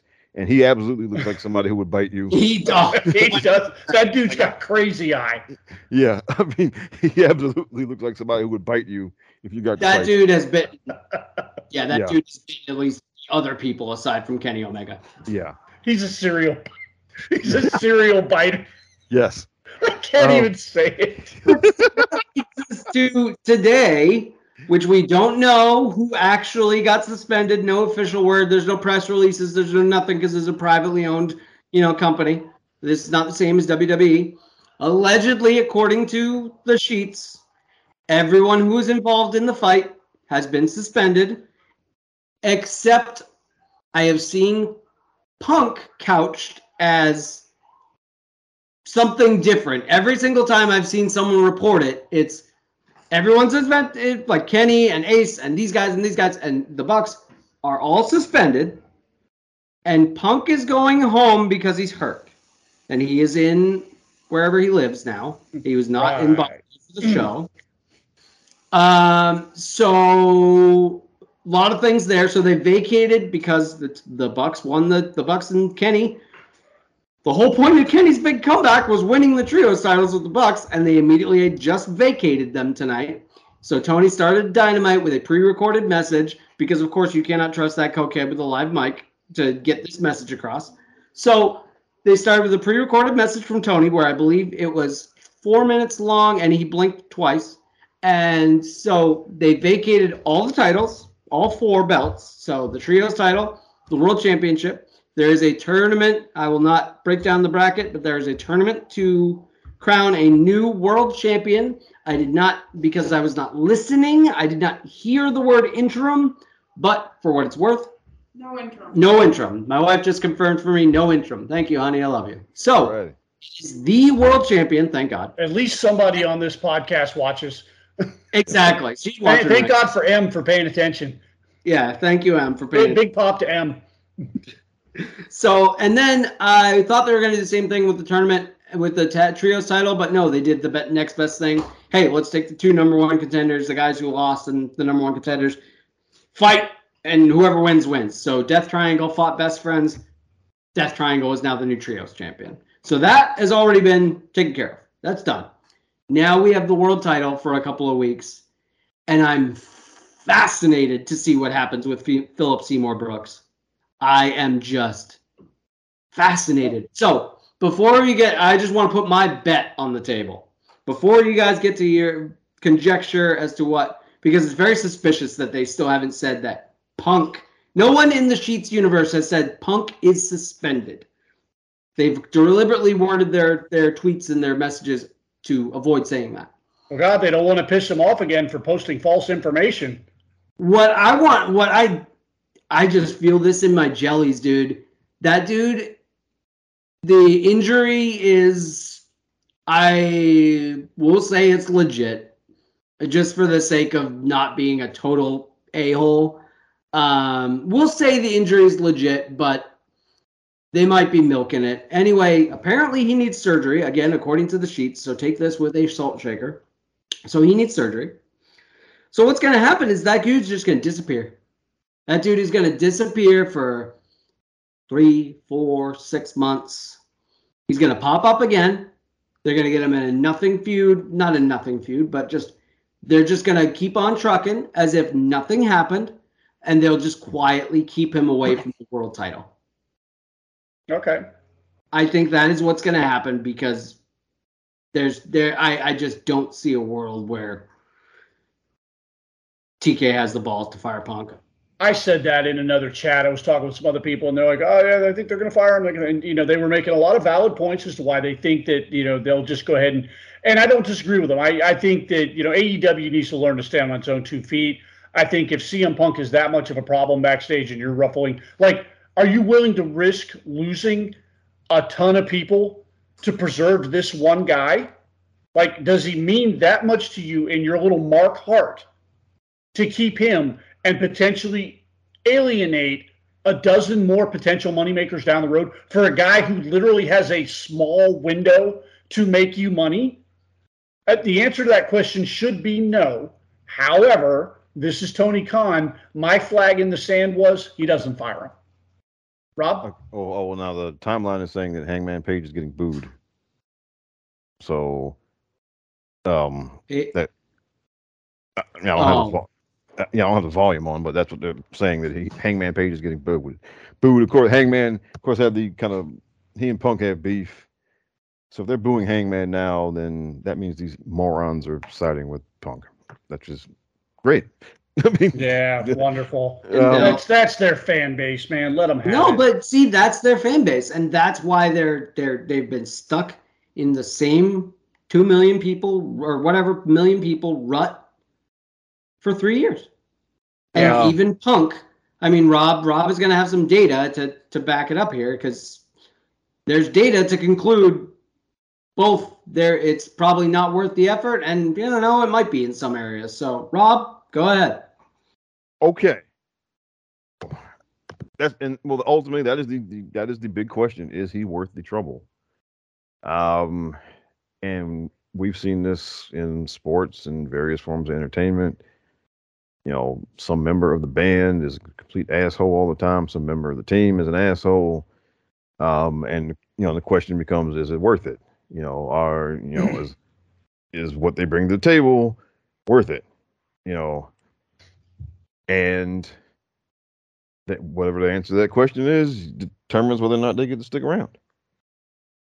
So in Punk's case, well, the answer is yes and no. All right, and I'll say no on the grounds that the delusion that they were going to somehow become as big as WWE or become big enough to threaten WWE. If that's the standard that you're measuring it by, then no, he's not worth it because they obviously have not done that. Now, that being said, do they make more money with him there than they do without? The answer is yes. And that's where the conundrum comes in for Tony Khan. Because before he got there, their average pay-per-view did 115,000 buys on average. Okay. The 4 pay-per-views he's been on have averaged 170,000 buys. So you're talking over 50,000 buys difference.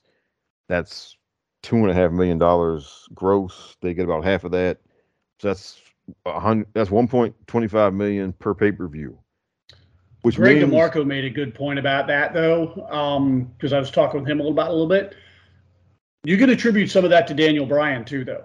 Well, sure, but if you're making yes, you can. But if I'm CM Punk's lawyer, I'm not doing that. Okay. Well, yeah, obviously, yeah. If you're CM that. Punk and you're trying to build your brand, that's not the story you're telling. But but there's some there's other things that need to be taken into consideration with those numbers. But go ahead, Rob. But so I mean, there's a pretty stark difference, though. I mean, yeah, like we're not talking 115 versus 120. Right. We're talking a 50,000 buy difference. Even if Punk isn't responsible for all 50,000, I mean, he's at least responsible for half of it. Yeah. And just on 4 pay-per-views, they made enough extra money to pay off whatever his contract is. So he's not really costing them anything. And then if you look at the TV ratings, again, and as we always say, the TV rating numbers are, the usual caveats and disclaimers about Nielsen numbers. But when he's there, they've gotten over 1 million viewers this year 9 times. 8 of those were shows that he was on.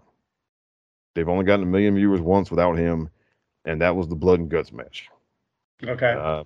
So there's when he's on, it's about him being on versus him not being there is about a 75,000 viewer difference, which that's not huge, but it's not nothing.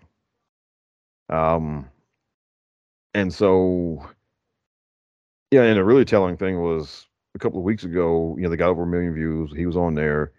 And then, Kenny Omega and the Bucks came out at the end to do their self-indulgent, circle jerk 6-man tag team match. And they lost like 200,000 people during that. So and plenty of people say the worst parts of the show is often when Kenny and the Bucks are out there. We've heard that from plenty of people over the past year or so. I mean, I've been stamping my feet on that for 2.5 years at this point. So the less elite you have, unless they are just wrestling for less than 20 minutes, then you're great. Jesus. Yeah. So that's not nothing. And before he got there, and granted, I mean, he got there right before Danielson. And I won't even count Adam Cole anymore because they've run Adam Cole into the dirt. They completely just wasted him. But Adam Cole is just happy to be their guy now. Yeah, and a really, really, really good wrestler, but really good, happy to wrestle guy. Yeah, and then as Jim Cornette says, they had to lose to the company mascot. I mean, oh God.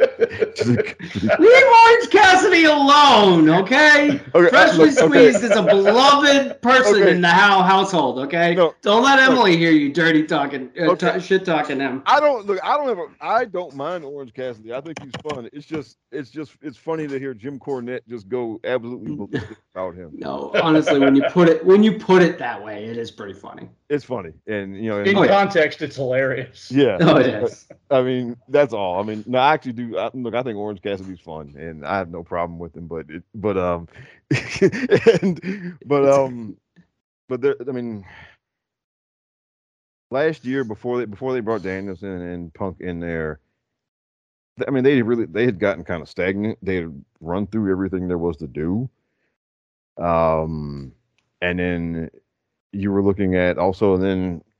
WWE is about to pick up momentum because fans were coming back in the building last summer, and they got John Cena to come back for a month and all of that. They had to do something, and they had to do something to try and generate some more money because they had gotten, they've been kind of flat. I mean, because the NXT moving off of Wednesday wasn't the big boom that it was. Cool. And it shouldn't. You shouldn't have expected it. Context. Just provide the context there, Rob. I mean, that was right in the middle of Edge came back out of the clear blue sky like a bolt of lightning. Well, yeah, right. I'm saying the wheels were turning over in Stamford. Yeah, and but now they were delusional if they thought all 600,000 people who watched NXT were gonna start watching Dynamite on Wednesday. They were delusional if they thought that because that never happens.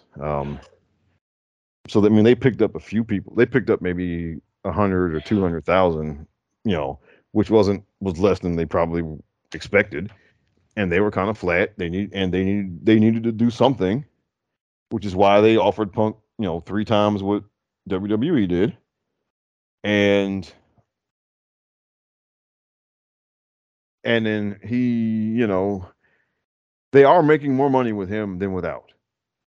So if you do fire him, and it's justified, it absolutely is. But if you do fire him and you don't have somebody who's going to replace that he brings in, it could be a problem. And then look, the big elephant in the room, of course, is the TV contract renewal next year. With a company that's falling apart at the seams. And hemorrhaging cash. And look, and you know that when the part of Tony Khan bringing Punk in, part of that was at least having a name guy on your television show to make you more attractive for renewal or another contract or whatever. Right. And if he's not there, well then again, as problematic as he is, as big of a problem as he is, if he is not there, then that's one guy that that some people outside your little bubble know who he is. That's the guy. You can't present him to the network people and say, see, we have this guy. He does this, and this. He's known from here and from here and here, blah, blah, blah. That's just that throws another, wrench in the works as far as your TV renewal next year, possibly. So it's not that easy of a decision to just say, okay, well, he went way too far, so he's out of here. It's not that easy a decision. Getting rid of him and keeping Kenny in the Bucks is not, business wise, that's not the slam dunk that some people might think it is. And then also, look, they're doing a third-party investigation of this, which means there's a real good chance that Kenny and the Bucks may be found to be just as guilty as he is. And if that's the case, then what do you do? Well, that's exactly therein is the whole that encapsulates everything. If somebody is found, guilty of some type of criminal wrongdoing, what do you do? Like, if you're Tony, what do you do at that point if, 3 of 5 of your major stars are suddenly on the hook for some type of legal thing? You've got a problem.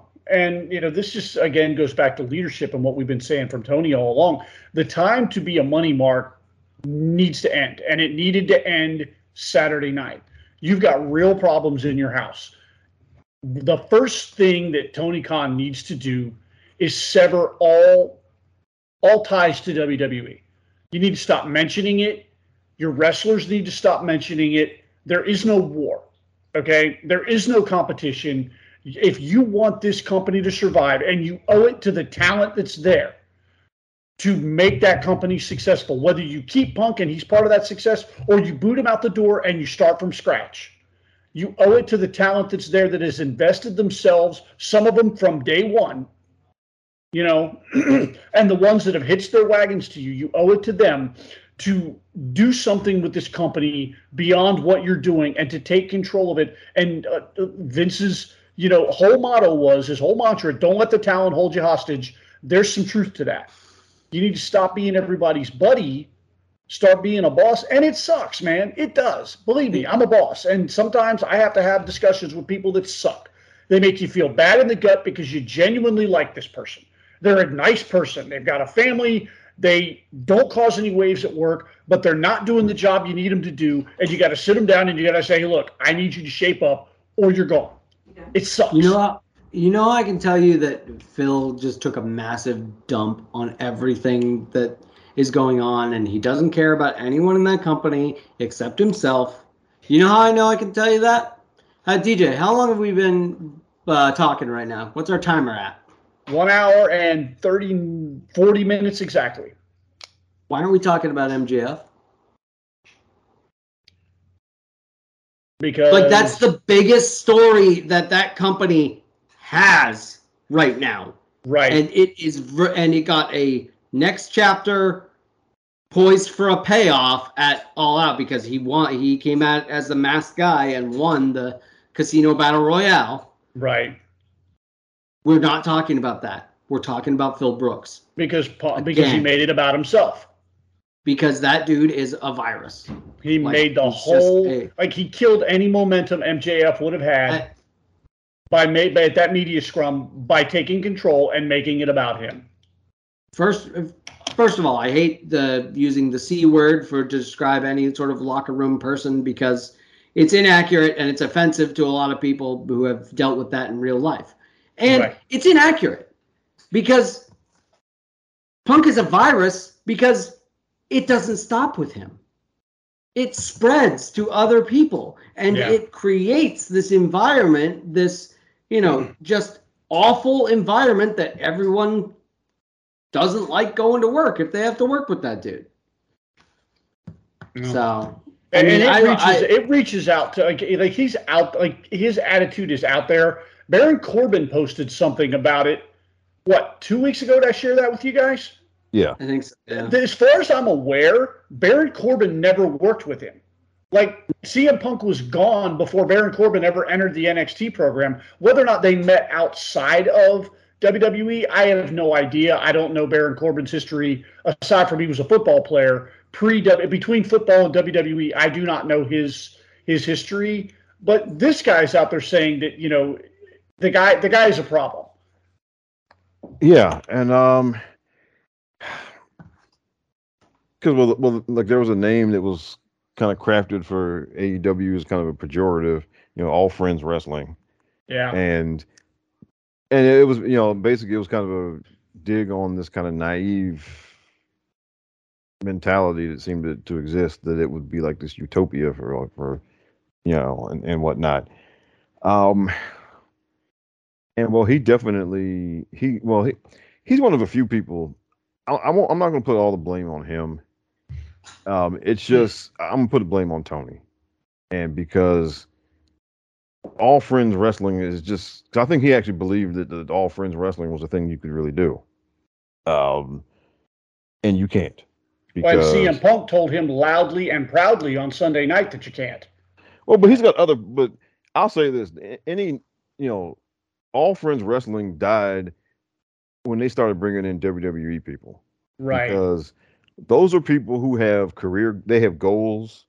They're not just happy to be there. They have aspirations.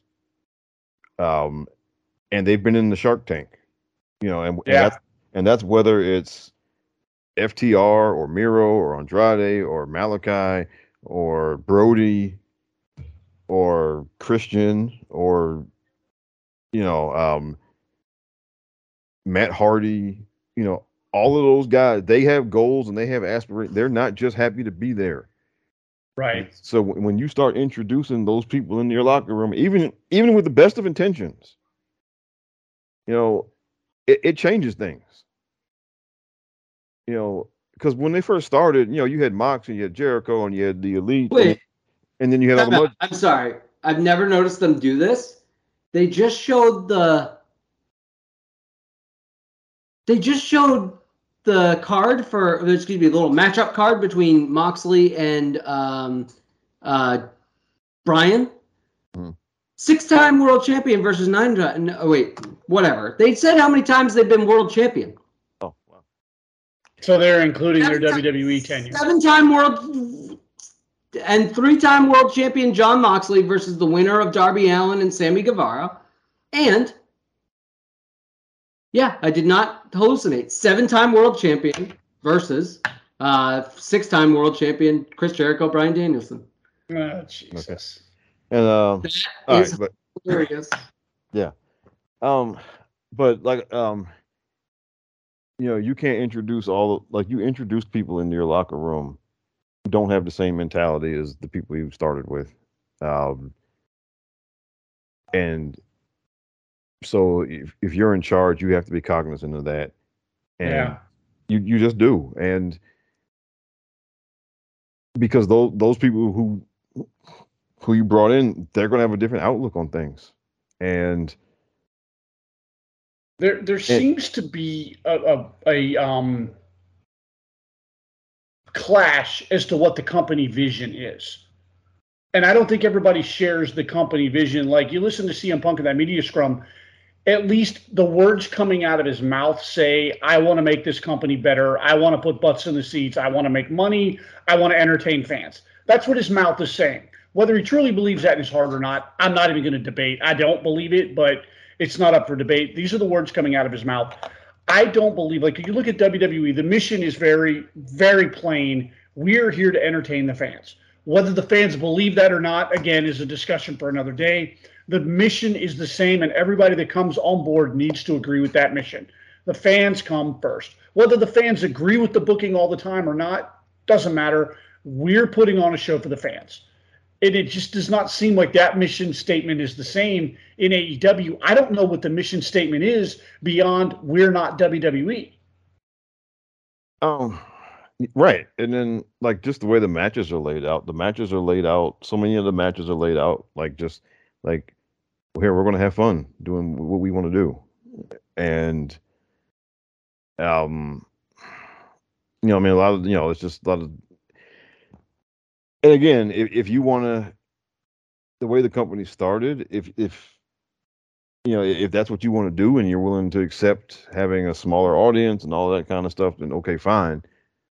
But obviously that wasn't enough. That wasn't acceptable for Tony, because he went out and he started bringing in these WWE people, and you bring in those people obviously to increase your audience. Yeah. And again, those are people who have goals and aspirations. They came to your company. They're not just happy to be there. They came to your company because they were looking to make a better lot for themselves than the one they had in WWE. Yeah. So they got goals. They got aspirations. Adam Cole's happy to be there. Well, and he's the exception, right? And because he's also on the road with his wife and his 2 best pals, and getting paid a boatload of money, as I talk about every single week. Oh, by the way, during that CM Punk thing, Rob, we did not mention our 2 favorite things that must be mentioned every time we mention CM Punk. Psycho Sid, how many WrestleMania main events? 2. How many main events for Mr. CM Punk? 0. And in a court of law, under oath, CM Punk told us that, Phil Brooks told us that the CM in CM Punk, under penalty of perjury, the CM stands for Chick Magnet. Thank you. I just wanted to get those fun CM Punk facts out for the audience. Please continue, Mr. Rob. Yes.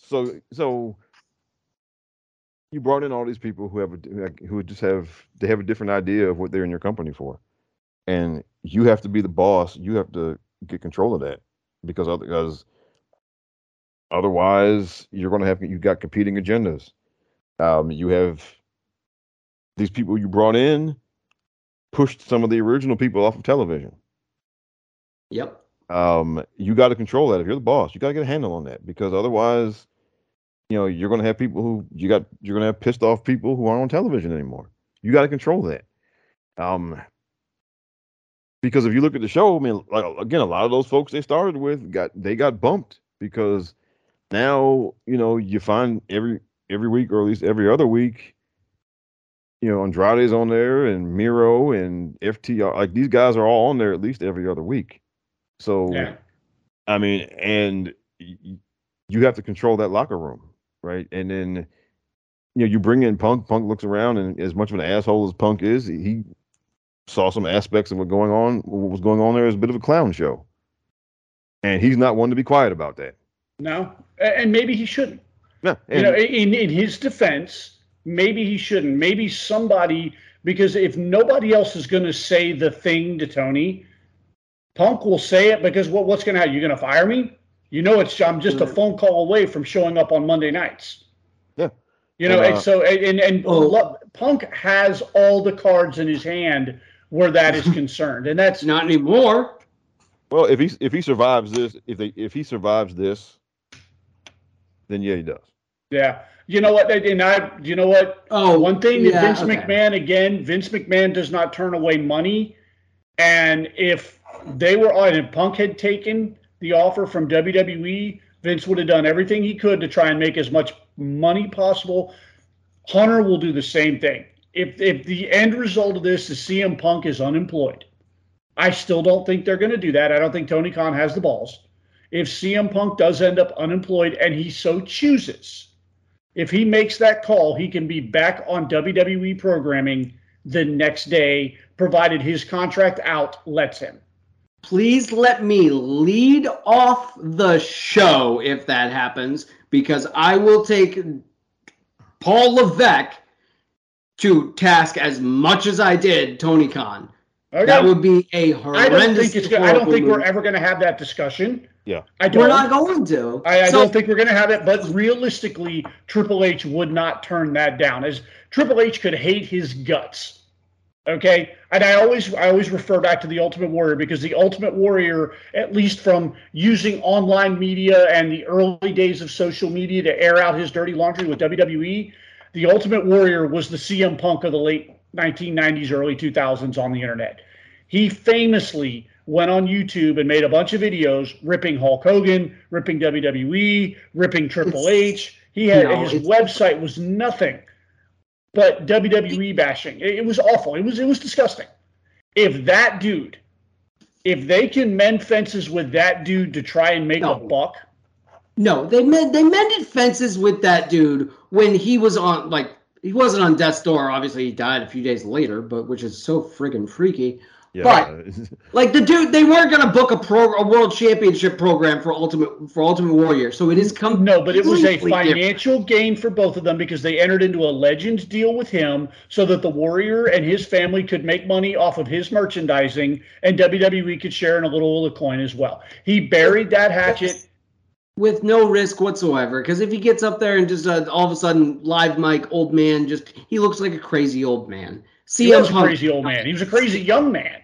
Well, that's true. And there's a lot he was absolute lunatic, the Ultimate Warrior was. Yeah. But they mended fences with that guy. And in a million years, if you'd have told me back in 2000, 2001, one day the Ultimate Warrior will be back in WWE, and I was been like, buddy, have you read online? Have you watched his YouTube videos? Ultimate Warrior is never coming back.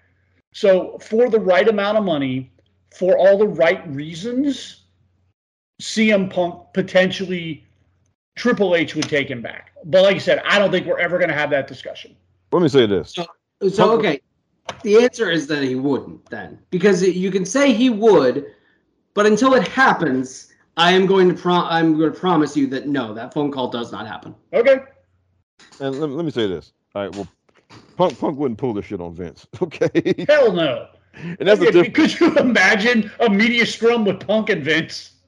Like, that would be fucking comedy gold. It would be the exact same as the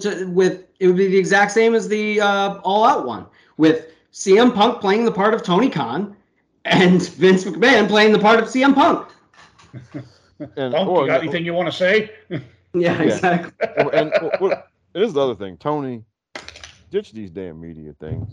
I mean, because begging for trouble. I mean, because they didn't get any trouble before, because the wrestling journalists asked, they allowed them softballs, and most everybody there was happy to take the softball questions, and then Jericho would do his suck up to the boss routine, right, and all of that.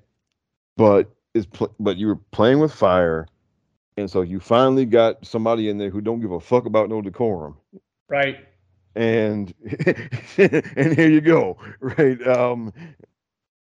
And you were playing, it was Russian roulette, and you finally got the bullet, and you shouldn't do these things. And if you're not going to, because if you're going to let the people just talk and talk and talk, and yeah, I mean, people say, well, WWE is too controlling, blah, blah, blah. There's a reason that they are, okay? Yeah. Because, and going back to the MJF thing even, right? That should have never gotten out in public. He should not be out there basically doing shoot interviews about his contract. Yeah. He should not be doing that. All right. And you should shut that down real fast if he even thinks about doing that type of thing. And they just let him do it to the point where, they had a problem at the previous pay-per-view, and where they basically sent him home for 3 months, and because it became too much of a thing to handle. Right. I mean, yeah. Tell you what, we have probably milked this whole topic for more blood than we should have ever milked it for, and then some. Why don't we call the go home there, and let's let this simmer for a week. Let's see where we're at 7 days from now, because I still think there's more story to be told here. I think there's more stuff to come out. Like I said, this is still under an official, legal investigation right now. Yeah. So we still don't have all the answers. We just have a third-party investigator. It could be just a private HR firm. Let's not. Either way, there's still more to come out. Right. Yeah. I just don't want to use the words legal investigation. Yeah, but didn't their legal, what's her name, Mega? Didn't she witness this? Yeah, she did. She did. Again, according to Sean Ross. Allegedly, Mega witnessed the altercation. So there's just definitely more going to come out over the next week, and we can pick that apart as it comes. But I think like I said, we've milked this for more than it was worth tonight. Let's call it there. I'm going to go around the room here. Mr. Rob, sir, thank you very much. You're welcome, and it's always a pleasure to be here. And Charlotte, please, we miss you. Please come back. He got it in at the last possible second. He misses her so bad, man. His queen has been on a 3-month honeymoon. Poor Rob. Yep. And Bucky's tag team partner, Jason, sir. Fun night tonight, man. Awesome night. I do want to point out, you pointed out your Cody Rhodes shirt, but Rob and I are representing the other half of the equation of the honestly, we're just repping the two smartest dudes in wrestling right now, because Rob and I are repping the big dog, and you're obviously repping Cody. And right now, you look at Philip Seymour Brooks, and you looked at Cody Rhodes, and you look at Roman Reigns, and you just, all right, two of you knew what you're doing, and one of you just kind of. Yeah, one of you thinks you know what you're doing. Yeah, exactly. Anyway, this is the Mindless Wrestling Podcast. I am your host, the guy with the award-winning beard, DJ. You can call it pro wrestling. You can call it sports entertainment. You can call it whatever you want, but call it in the ring, and we'll be back next week. Say goodbye to your credit card rewards. Greedy corporate mega stores, led by Walmart and Target, are pushing for a law in Congress to take away your hard-earned cash back and travel points to line their pockets. The Durbin-Marshall credit card bill would enact harmful credit card routing mandates that would end credit card rewards as we know it. If you love your credit card rewards, tell your lawmakers, hands off my rewards. Tell them to oppose the Durbin-Marshall credit card bill.